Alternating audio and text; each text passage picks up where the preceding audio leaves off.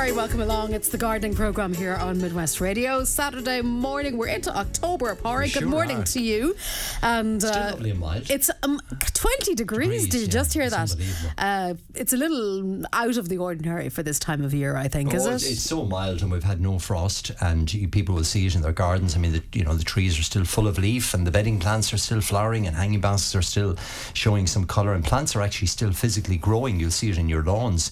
If you mowed your lawn a week or 10 days ago, it nearly needs cutting again. But I suppose on the other side, things are very, very wet. Soil conditions are extremely wet. So my advice is kind of stay off the lawns and I suppose stay off the soil at the moment. It is excessively wet at the moment. It's very hard to dig or do anything with. So we need a few dry days and probably a bit of frosty weather to help to dry things up. Okay. That's what I'd like to see coming now. A bit of cold, frosty, hang on dry for another weather. Week or two if you don't mind. But it is going to be very mild, and I suppose that's what we're seeing at the moment. Climate change, huh? I was at the Climate Fest actually last Saturday. So do tell. Well, first of all, a million thanks to all the people that turned up. Over 300 people came to the Climate Fest last weekend in the GMIT, and they had various workshops and various speakers, everything to do with, I suppose, from recycling to fashion to just the whole area of climate and climate change.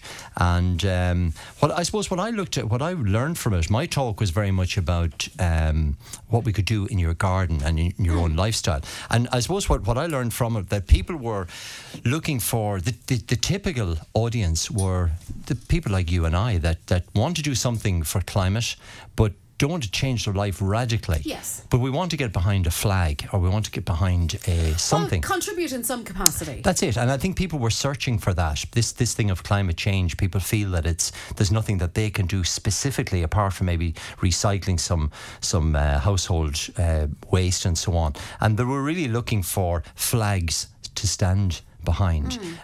So they were looking for information, I suppose, what small things. So for example, I had a family just before I started speaking. A family came along, a mother and her 3 daughters, and she said to me, what's this workshop about? So I said, it's about gardening. And she said, well, how long will it last for? I said, roughly about 30 minutes. And she said, oh, my little girl, the young little daughter, maybe about 6 years old, she says she'll never sit through it. So I said to the young girl, I said, if you sit quiet, I'll give you one of the apples from my garden, because I had brought apples along. And so during the talk, the point I was making about apples and about fruit in general was that I went to our local greengrocer, and in the greengrocer I bought apples from New Zealand. Okay. I bought apples from South Africa, from France and Spain, and I was, I suppose, relating apples to the food miles. So New Zealand is 20,000 kilometres. So huge carbon footprint. Huge carbon footprint. So I gave that apple to her mother, and I gave the apple from my tree to the little girl that was there, and she really enjoyed it and ate the apple during the talk, and I referred to her a couple of times and asked her how delicious was the apple. But the difference, the apples that I brought in travelled 8 kilometres, and the apples from New Zealand travelled 20,000 kilometres. South Africa is kind of, somewhere around 15,000 kilometres. So we're importing fruit. I had blueberries there from Peru. Very far away.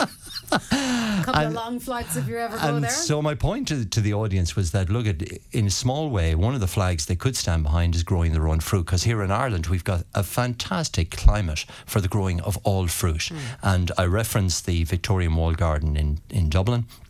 But we've also some great gardens here in the west of Ireland that grow great crops and great orchards and great fruit as well. But people in their own garden can actually grow their own fruit. And this is the time of year. This is the time we harvest apples.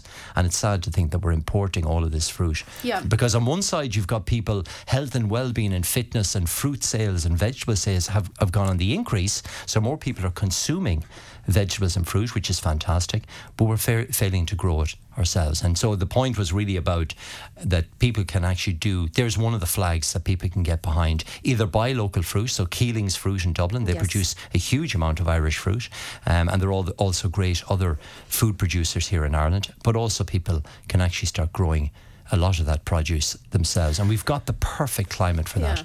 The other reference, I don't know, did I mention Boris Johnson last weekend? Did I tell you that story? No, you didn't tell the story. You said he featured in the talk. He did. I think is what you said. So I had a picture of Greta Thunberg, and everybody knows the story of Greta Thunberg now, and so but I moved swiftly on to Boris Johnson, and we don't associate the environment with Boris Johnson necessarily. So people were kind of a bit shocked to see his face up on the screen, but Boris Johnson, when he was the Lord Mayor in 2009 in London, he brought in a number of initiatives, like he changed the old English diesel bus to a hybrid bus. He brought in the cycle lanes. He brought in the Coca-Cola a rental bike scheme into London way before it was fashionable here in Dublin. But one thing that resonated with me, he had this concept of reliefing London. So RELEAFING, so reliefing London. And his vision was, at the time in 2009, there were 7 million people in London. It's reported that by 2025 there'll be close to 10 million. So his vision that he wanted a tree planted for every Londoner, and he got all the local woodland groups and conservative groups and conservation groups, I should say, together to actually drive this initiative on. He got businesses involved, he got volunteers involved, and he set this movement when he was Lord Mayor to relief London. He was very, very successful in actually getting the Londoners to plant broadleaf trees, and he made it very personal. So he had this concept that if there's going to be 10 million of us, let's have one tree for every Londoner. Okay, so people are invested in their own tree, which is absolutely true. Absolutely. And when it came to the felling of trees for redevelopment, the Londoners started questioning, well, whose tree is that we're actually going to be knocking?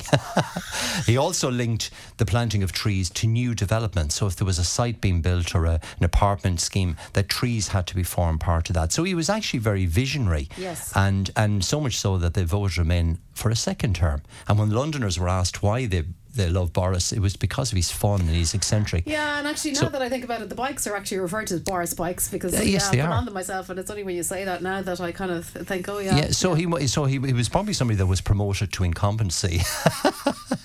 He should have stayed as Lord Mayor because he actually did some really good things, and I thought that simple idea of linking the trees to people, and here in Ireland, if we could encourage people to plant trees in their gardens, we have 4 million people. If we could plant a tree every year, it would do so much to our carbon footprint. So they were the type of things I was speaking about, giving people simple examples of things that they can do in their own lives. So planting trees would be certainly one.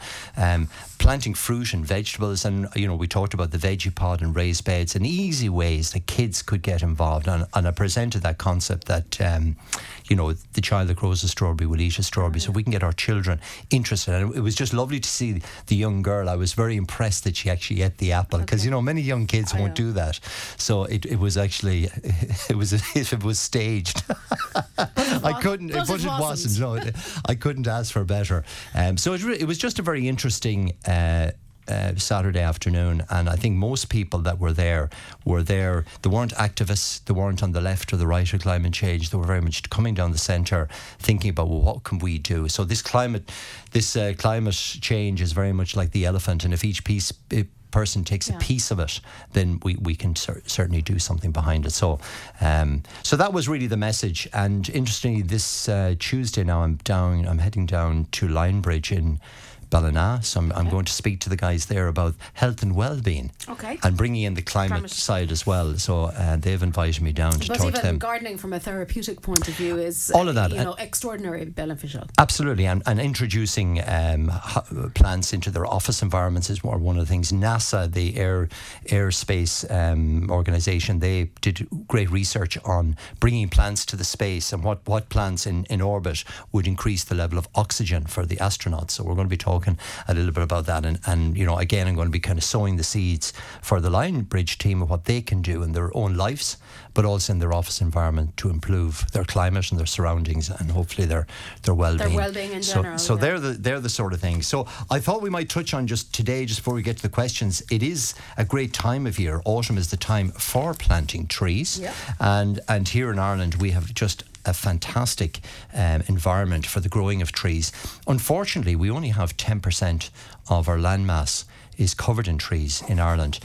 On average in Europe, You take places like Germany, you take most European countries have 40% of their landmass planted. Okay, so that's a huge difference. It's a huge difference. And unfortunately in Ireland, out of that 10%, 8% is planted by Sitka spruce, which come to us from North America, from Canada. And that's a real bugbear, I think, in Ireland in general, about the choice of trees that we It is, and whilst the Sitka spruce, which is planted by the forestry, it is a cash crop. It's grown for the manufacture of pallets, and it's a softwood timber. But if you walk into a Sitka spruce forest and a conifer forest, it's dead. There's hardly you won't hear any wildlife. You'll have no growth underneath the trees. So really, the planting of broadleaf trees, native Irish trees. We mentioned hazel last week, but things like holly and the strawberry tree and the oaks, the single flowering cherries, poplars, willows, they're all our native Irish trees. The planting of those, or indeed if people just planted trees in their garden, doesn't really matter where they come from. Plants like liquid amber now will be giving beautiful autumnal colour at this time of year. But they say that a tree in its lifetime absorbs a tonne of carbon. So 1 tonne of carbon is taken out of the atmosphere by a standard tree, be it a lime tree or a chestnut tree or a beech tree or whatever. So over its life period of 40 years, it's going to absorb that element. So in theory, we can offset our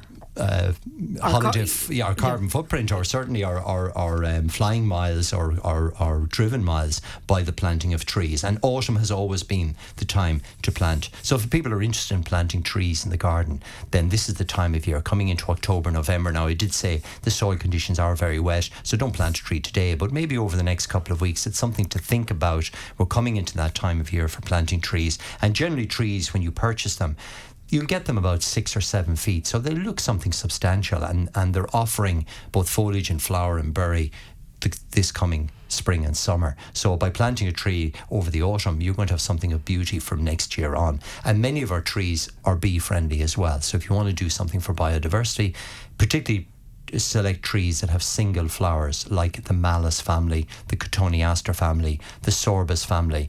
Willows are brilliant for bees as well. Hazel is good for the pollen of bees, particularly in the early part of the year. So there are lots of bee-friendly. Lime trees, for example, are brilliant for bees as well, and the lime makes a beautiful tree and makes a lovely honey as well. So the planting of trees, really, I suppose that's really my point. If we can, we do say that 4 trees equal an acre of wildflower meadow. It's hard to believe, isn't it, that 4 single trees. How does that translate now? Sorry, how does 4 trees equal an acre of wildflower meadow? So if you take a tilia tree, a lime tree, and you might remember... Are we talking in terms of pollen and... in terms of pollen and nectar, yeah. The equivalent production of flower, nectar and pollen as an acre of wildflower meadow. So 4 single trees in the garden, or 4 single trees in an area can, particularly if you pick trees like sycamore or lime trees that are brilliant for our bees. They'll produce as much flower and nectar as. So when I visited, you might remember last year I went to see up in the OPW, I went to see Michael Dee's beehive. Yes. 17 beehives in the Phoenix Park, and right beside where the apiary are, there's a whole avenue of lime trees planted, and the bees literally have to fly up to the tree and come back down. So they fill the supers with honey within weeks, which would normally take them, because they don't have any big travelling to do. They're literally, it's a couple of minutes. They're up and down, up and down, up and down. So lime trees are absolutely superb as well. So 4 trees equals an acre of wildflower meadow. So that's maybe something to keep. That's a very interesting statistic. So look, this is the time of year anyway for planting trees in the garden, and there's such a wide variety to choose from. I kind of see quite a few tree questions as it so happens. There you go. First up, mountain ash tree. Birds are eating berries. Are there different types of mountain ash trees? Yes, there are. So you've got the ordinary Sorbus acuparia, which tends to grow wild in mountainous regions. It's got the lovely red berries at the moment, and the birds, the thrushes and the blackbirds absolutely relish them. But there are more ornamental varieties as well. There's a variety called Joseph Rock, which has got yellow berries. And Joseph Rock is actually quite a nice variety because it's got lovely autumn colour as well. So it's got the orange and reds and the leaf colour. So they change from green to orange and red. And then you get these bright yellow berries. And the birds dislike that particular variety. So the berries tend to stay on longer. There are different varieties of both red and orange. So there's a variety called Comixta. So there's loads of different. There's a white variety called Vilmariana, which produces snow white berries, and again the birds dislike those as well. So they tend to go for the red, bright Sorbus acuparia, the common gardener mountain ash. But there are lots of other varieties again. And again, mountain ash there's a great example of a tree that flowers in springtime. The bees absolutely love it. It feeds the wildlife for the winter. It's really hardy, so simple to grow. It doesn't make a tall tree. It'll only grow about 15 or 16 feet in height, so it's very manageable for any garden, and there are lots and lots of different varieties of them. The other variety is one called Sorbus aria, which is called white beam, and it's got these lovely silver foliage in the springtime, spring, early summer, and white flowers and red berries as well. So there's lots of different varieties. Sounds fab.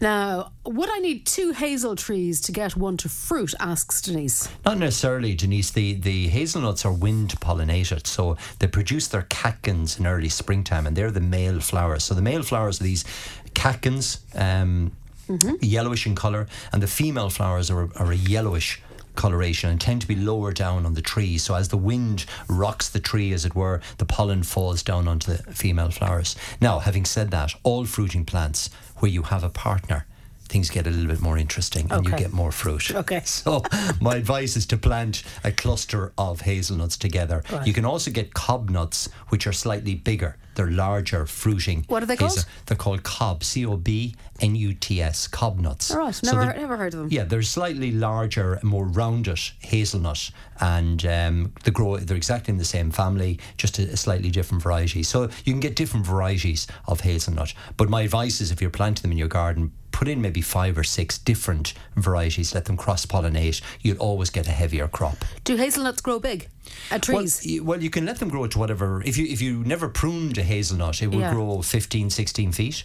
You know, you'll have to. You won't reach to the fruit. Do you not remember as a child going for hazelnuts? You see, I actually never did. Now, blackberries and mushrooms and those kind of things, yes. But for some reason, I don't know, maybe where we lived there was no hazelnuts. But I have a friend who is the biggest advocate of the hazelnut tree and to collect hazelnuts in the autumn. Yeah.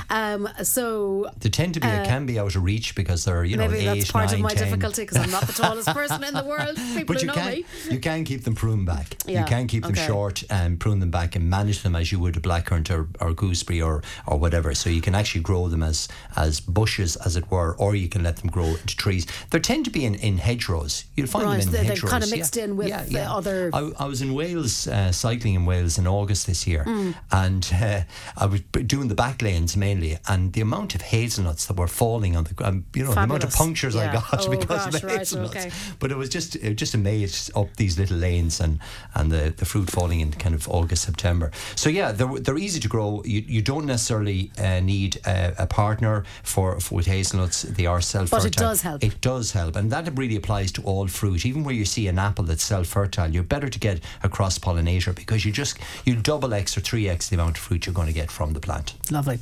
Now I have spinach Swiss chard, apologies, and winter density lettuce in my raised bed. How long more will they grow for, and when to plant something else for winter and spring? Well, they should continue to grow for the winter unless we get really, really hard frost. Spinach, you'll generally pick it up to Christmas. Same with Swiss chard. Swiss chard is quite good because you can use the midribs like celery, and you can use the larger leaves then like a spinach. And winter density lettuce is actually a winter hardy variety, so that should be perfectly fine. My advice really is just to keep peeling the outer leaves on all of them, and they'll keep throwing up new growth, particularly with the sort of temperatures we're having at the moment. It wouldn't surprise me you'll pick right through the winter and into spring of next year. At this time of year, you can also plant things like garlic. Japanese onion sets are still fine for sowing.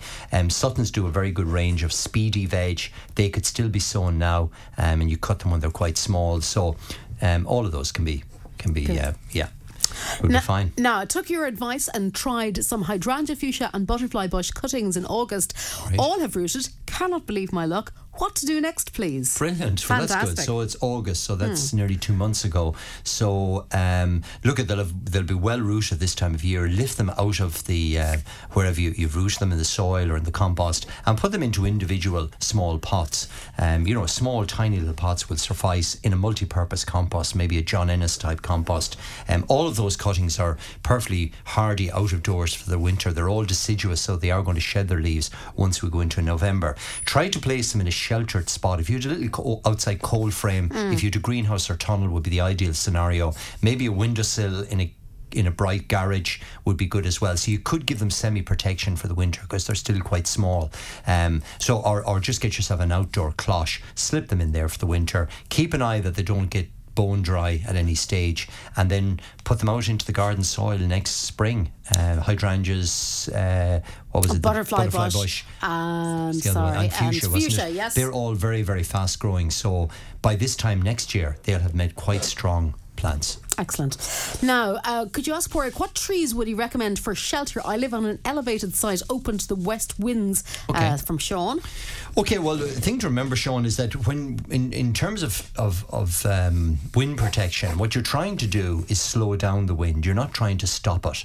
So where we put up block walls or we put up coniferous type hedging, you tend to get this effect where the wind comes up and comes down over the hedge and accelerates as it's coming down the far side of the hedge. So it's always better to filter the wind through. So my advice is to put in a couple of rows of broadleaf trees. So I'd be thinking of plants like the sorbus, that white beam that I mentioned is really hardy. Alder is brilliant in windy areas. Birch, silver birch, and there are many different forms of silver birch. They would all work really well together. Scots pine, if you wanted just something a little bit different. Scots pine is a native Irish conifer and tolerates the wind really well. Now, it does make a big tree, so you need a relatively large garden, whereas the mountain ash, the sorbus aria, what else did I mention there? Hawthorn would be good, blackthorn would be good. Any of those, they're all really tough, really hardy. They'll make a kind of a hedgerow for you, and they'll filter the wind rather than stopping it, and that's really what you want. And all of those will work together. You can plant them quite close together, maybe 6 feet apart, and then double space them, so have 2 or 3 rows and have them planted in a kind of a staggered position so they form an overall dense foliage for you. Okay. If you want a hedge, say up to 6 feet, maybe 7 feet, you could consider a hedge like Iliagnus, which is an evergreen, tough hedge that we sell a lot for seaside areas because it tolerates the westerly wind extremely well. Now, where can I get green manure, and what exactly is it? Okay, do you know? Well, it's the Phacelia. Is one of them, yeah. So it's kind of a plant. I'll drink my tea when you can. Yeah. Sorry, I thought it was a quiz for me, Pádraig. Well, Phacelia and other plants. Yeah. So green manures are I suppose people are trying to get away from the artificial 10-10-20s and the standard agricultural fertilizers. So green manures are literally living plants. So they're green in nature. They grow. You sow them from seed. They germinate. They grow, and you dig them back into the soil. And they tend to have the ability to trap a lot of nutrition, like nitrogen, and they release that back into the soil as you dig them back in. They're brilliant for if you've got wasteland in your garden, or you've got an area, say, that you grew potatoes and you don't want to grow anything for the winter and you just want to keep it clean of weeds and you want to grow something on it, then green manures are the perfect example. So a lot of the organic growers would use green manures to give the ground a bit of a rest and to add nutrition back into the soil. So Phacelia is a great example, and the nice thing about Phacelia is that the bees absolutely love it. The butterflies love it. It's a beautiful plant when it's in flower, and then you dig it back into the soil and it adds lots of nutrition into which you plant your vegetables for the following year. And this is the time of year. So things like red clover, white clover, Phacelia, there's some of the lupin varieties as well. If you go to your local garden centre and ask for green manure, they'll have little sachets of it. You rake your soil, you chuck it on. Within 2 to 3 weeks it'll have germinated, and it provides this cover of foliage over the ridge, which stops weeds from growing. And then in the spring you dig it back into the soil and you start planting away again. So it gives your it's like a tonic for the soil. It's an organic tonic for your soil. So it's really good, and it's also very beneficial for things like clover. Are very beneficial for bees as well. Now, is it possible to get blue roses to plant in the garden? I don't want a variety of purple, but I can't locate any blue ones. Yeah, and look at what exactly is the colour of blue. I mean, there are varieties like Blue Moon, which is, you know, it's blue. Is it it's bluey, blue in purpley, bud. indigo kind of colour? They tend to be quite a bluish colour in bud when the flower is intense, and then as it opens out, it kind of goes to a washy shade of blue or a lilac sort of colour. Okay. So you won't get, it's a bit like the black. Is there a flower with a black colour? And some of them are bordering on black, but they're really deep purples. But look, there are varieties like Blue Girl, Blue Moon, Blue Nile. They're all popular varieties. That Rhapsody in Blue is probably one of my favourites. Like no, it's not exactly that sky blue, but it's more a purpley blue. But it's a beautiful variety of rose, highly scented. It's a semi-double variety, which means it's got lots and lots of flowers on the one stem, and again you can see the little pollen in the centre. So that's one called Rhapsody in Blue, Blue Moon, Blue Girl, China Blue. They're all kind of bluish varieties. So it depends on your interpretation of blue. Okay. But Blue Moon is probably the best known of all the varieties. Now, I have dogwood. Can I trim it back now? Well, the thing with dogwood, dogwood is grown it's in the Cornus, it's Cornus variety, and it's grown for its lovely bark. So at this time of year, it's got either red or yellow or orange stems, depending on the variety. So there's a lovely variety called Cornus Midwinter Fire, which has got bright orange stems. So you're enjoying the colour of the stems at this time of year. So if we prune them now, then you don't have that colour. So normally the dogwoods are left over until they're coming into leaf in March. So you enjoy the colour of the stems through the winter, and then as we come into the spring, before it comes into full growth, you cut them back. Having said all that, if you want to cut them now, you certainly can. But my advice really, if they're showing lots of red colour, leave them alone until March. Prune them heavily then, right down within 2 or 3 inches from soil level. Give them a feed, and you got lots of young red new growth for the following year. So my advice really is leave them till springtime, cut them back severely, and then give them a feed. And that's really the annual pruning for dogwoods. Now, somebody says they had dinner recently in a high-end restaurant. Oh. Lucky you. That wasn't you or me. And they were served microgreens and micro veg. Are these easy to grow, and do I need a heated greenhouse? Great question. It's a good question. Well, all you need is a windowsill to grow the microgreens. So what are microgreens? And so you see this in it's kind of art, making the plate look artistic. Michelin star type stuff, isn't it? So simple things like, for example, broccoli.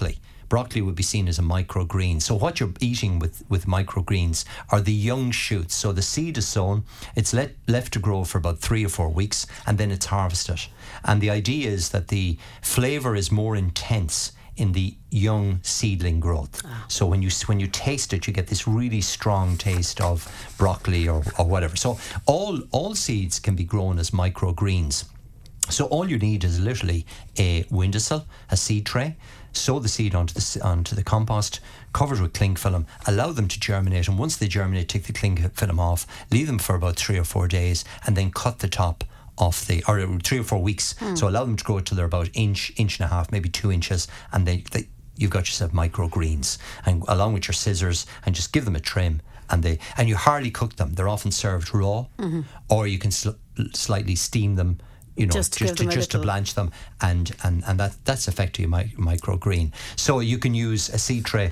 The wheatgrass is often grown that way. The wheatgrass is used for juicing. Trays, so again, it's the same thing. You're growing the wheat when it's about 3 or 4 inches high. You trim it and you juice it and you take it. And lots of the microgreens, some of them will actually regrow again, like kale. If you trim it, it'll actually regrow again. And so that's what microgreens are. Micro veg as well are kind of baby carrots, baby corn. So it's these kind of vegetables in a very miniature style. And there are some varieties that you can get for those as well. But at this time of year, the microgreens would be, if you had a warm windowsill inside, you'd have them up in a couple of weeks. You just probably would have to grow a lot of them, would you, for volume purposes? Of course, they're not about volume, really, are they? No, they're not exactly. It's a small tasting, and within a seed tray, I mean, you'll grow a lot a lot in one seed tray. Okay. Microgreens. Kiwi plant, of course, is a very interesting one. I didn't think people would grow kiwis in Ireland, but of course I suppose you can grow anything when you have a polytunnel, which this person has, and they're wondering, when can I cut it back, and do I cut it back hard? Well, the kiwis grow like a vine, like a grapevine. Oh. So they're quite light stems, and you need to train them out in a trellis or a frame in the greenhouse. Otherwise, they become a bit of a mess and they kind of go all over the place. So you tie them back into the frame. At this time of year, any fruit would have been taken off them. You tie in the branches, keep them nice and neat, and you prune back the ends of the kiwi plants by about 2 to 3 feet.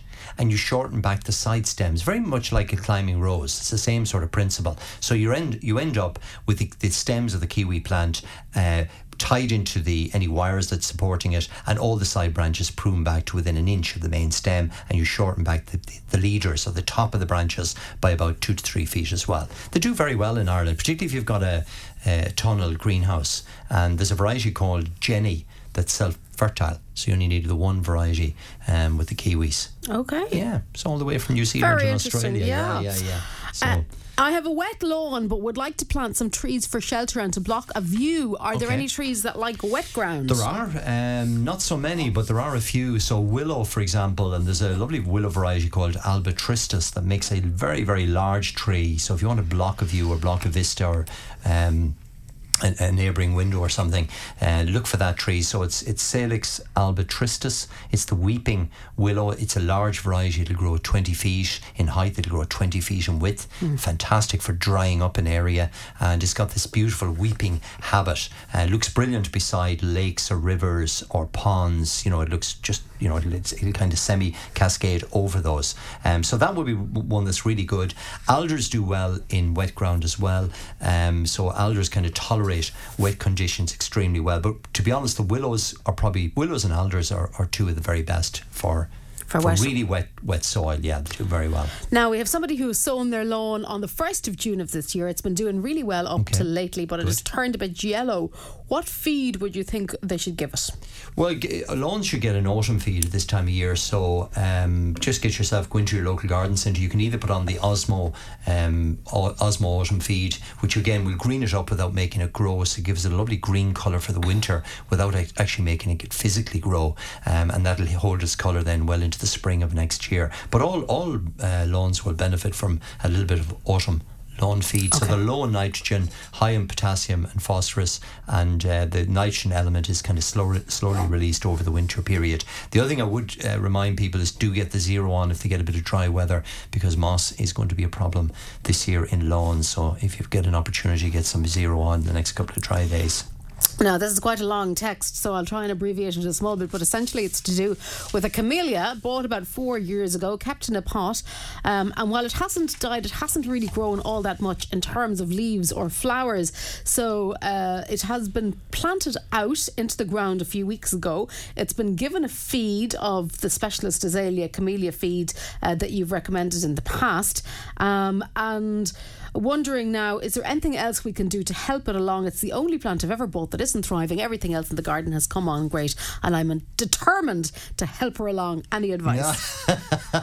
Her in inverted commas, so thank you, just point that out. Well, look at the camellia. You've done everything. You've taken all the advice and obviously listened to the advice very well. So camellias need that lime-free soil, so you put down the compost, you put down the feed with them, and we do feed camellias in the autumn to help the initiation of flower buds for the following spring. So look, my advice now is just leave it alone, sit back. You've done everything you can with it.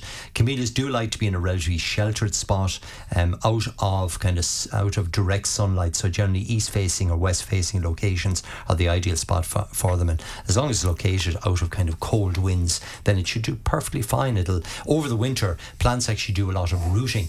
So that's why autumn was always the traditional time for kind of moving plants or transplanting plants or planting new plants, because the roots initiate and keep growing right through the winter period, even though there's no stem growth. So the listener's done everything correct. Compliment them on it. Planning Give us a call in March and in April. March and tell us how well it's doing. It's flowering. Yeah, hopefully you'll have lots of good flowers. Yeah, it'll settle in. Now, wondering what to do with an umbrella plant. All the leaves are falling off it. Can I feed it? Well, I try and find out why all the leaves, and I suppose the difficult part is that overwatering and underwatering can resemble the same thing with plants. The leaves tend to droop and tend to fall when you do both things. Umbrella trees, we had a question actually on umbrellas last week. We did. They are quite a vigorous indoor plant. They do need repotting kind of every 18 months because of their vigour. So it may be a question that it's in the pot too long, and you may need to kind of trim it back, repot it, give it more space. Now, repotting doesn't always mean that you put them into a bigger pot. You can actually repot back into the same pot by just lifting it out, taking off excessive compost, shaking off some of the compost that might be there, right, and then getting yourself a new bag of compost and actually replanting the plant back into the original pot. Adding a little bit of slow release fertilizer in as well would be a good idea. It sounds to me like the umbrella is hungry. Maybe if the listener could take a picture of it and send it by WhatsApp, we'd have a look at it next week, and I can give it a better diagnosis. But it just sounds to me like it's a little bit hungry and possibly in the pot too long. Remember, with most houseplants, you're reducing the amount of water they're getting at this time of year because the light levels are going down. So you shouldn't be watering houseplants more than every 2 weeks, possibly once a month at this time of year, depending on the size of pots they're in. Move them away kind of from radiators if you're putting on the heat. Move them away from those areas. So kind of cooler areas of the house, and reducing the water levels, and stop feeding for the winter, because the plants don't actually need any feed through the winter months. Now, can you also, staying with houseplants for a moment, peace lily problem here, can you let me know what to do with my peace lily? Lots of green leaves but no flowers. It's 3 years old. Oh, and it has never flowered in the 3 years, obviously. Yeah, that's what I'm getting that's there. That's unusual, because they are actually quite easy to grow, peace lilies. Now, they do like to be in relative sunlight, so you need to have them in a reasonably bright spot. And the other thing to help them to flower is to use a next spring, now starting in March of next year, to use a high potash feed, a rose feed, or a tomato feed, actually I should say. A liquid tomato feed would be perfect, or the Osmo Universal feed. It's high in potassium, and that helps peace lilies. If you're repotting plants too often, if you're giving them too much space, they tend to do a lot of leafy growth as well. So repotting every year, particularly for something like a peace lily, can just encourage growth at the expense of flower. So, but look, I think reduce the watering on it, make sure it's in a well-lit spot, and then start feeding it next spring with a potassium feed, liquid feed, a tomato feed, I should say, is perfect for it. Now, how do we look after Helioborus plants? Will they flower every year? Do they need feeding? Will they grow in pots? They seem to have large roots.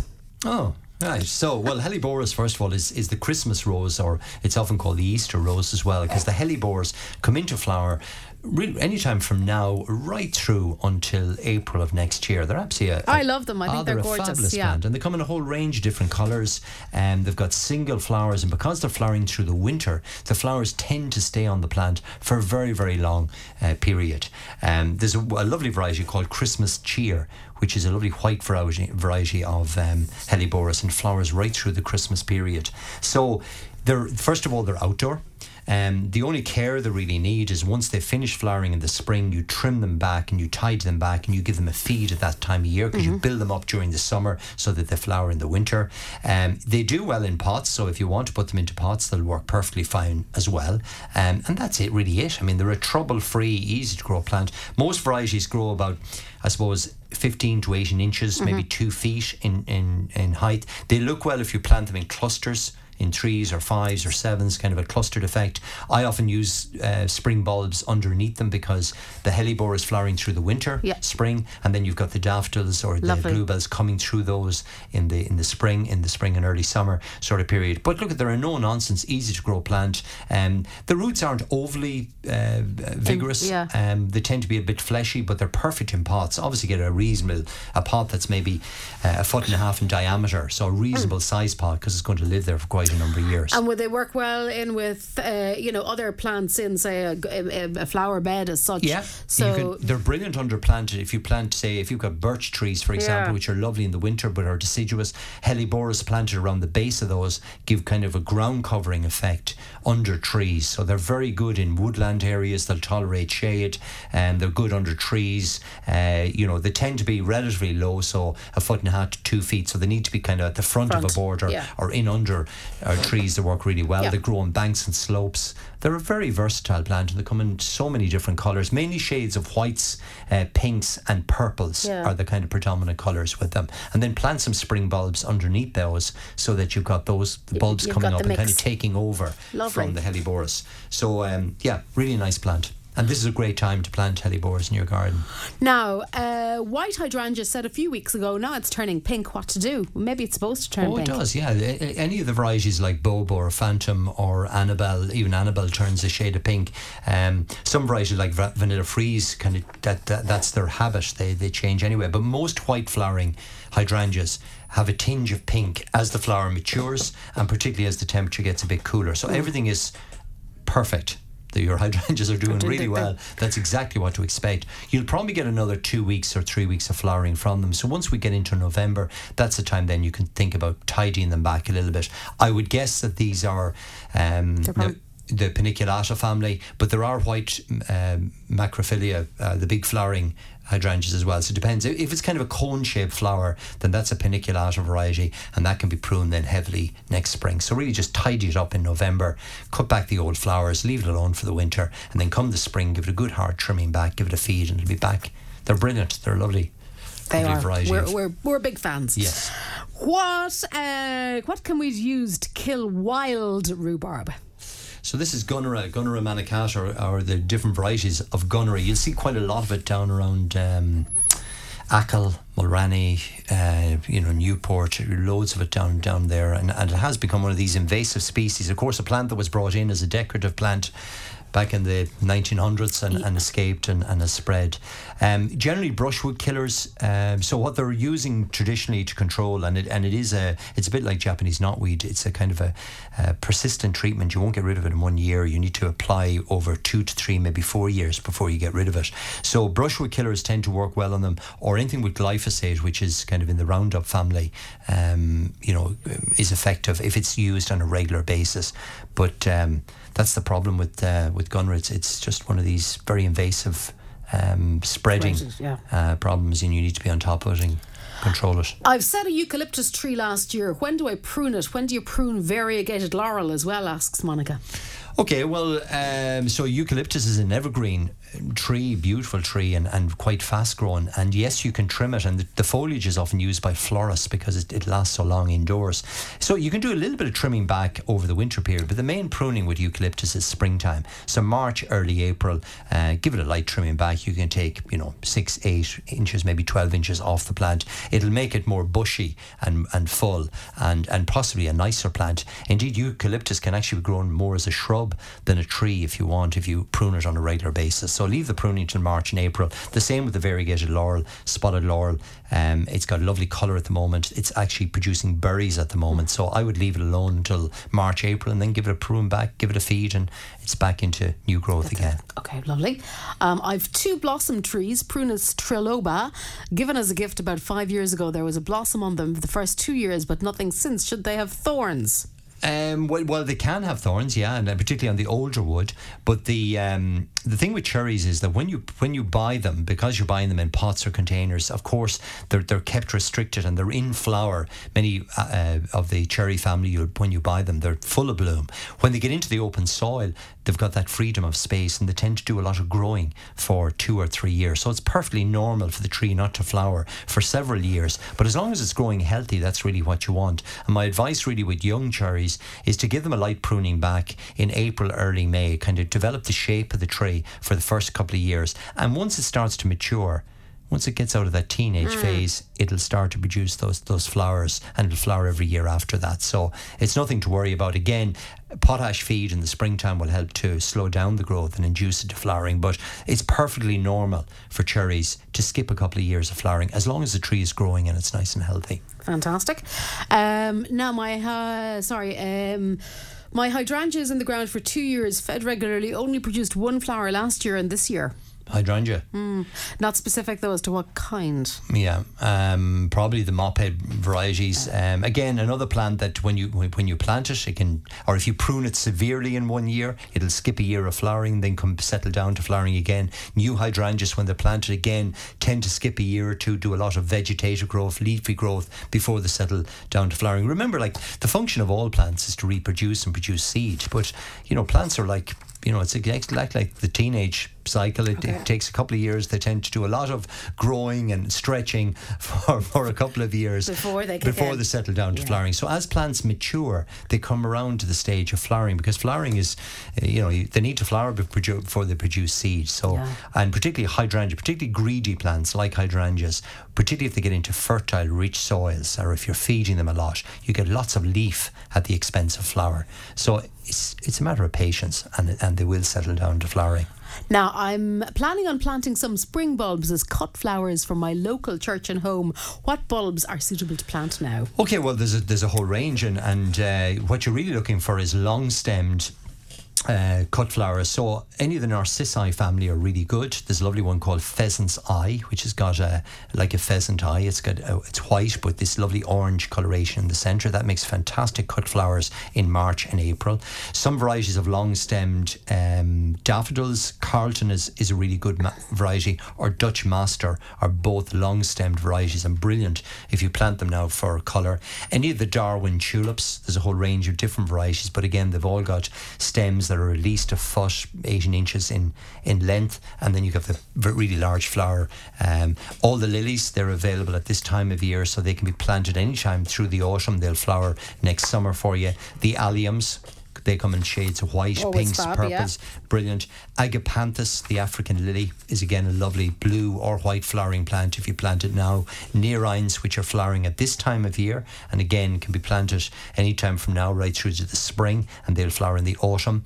As we come into springtime, you could plant the gladioli, the tall gladioli. I think they look fantastic in churches because they've got that long stem. So there's lots of really good bulbs. Really, you're looking for anything with a really good long, clean stem. So daffodils, narcissi, tulips, alliums, crocosmia, even the crocosmias could be planted. Because they provide a fair splash of colour right when they come in. And they come year after year.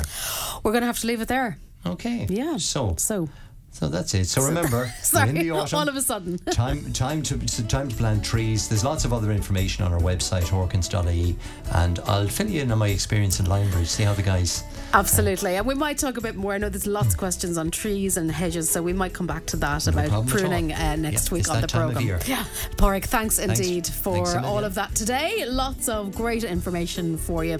I'm back again next Saturday just after 7. Do stand by. Michael Neary is on the way next. It's the very best in country right through until 1 o'clock this afternoon, and also local news on the way after these. For the moment, good morning to you.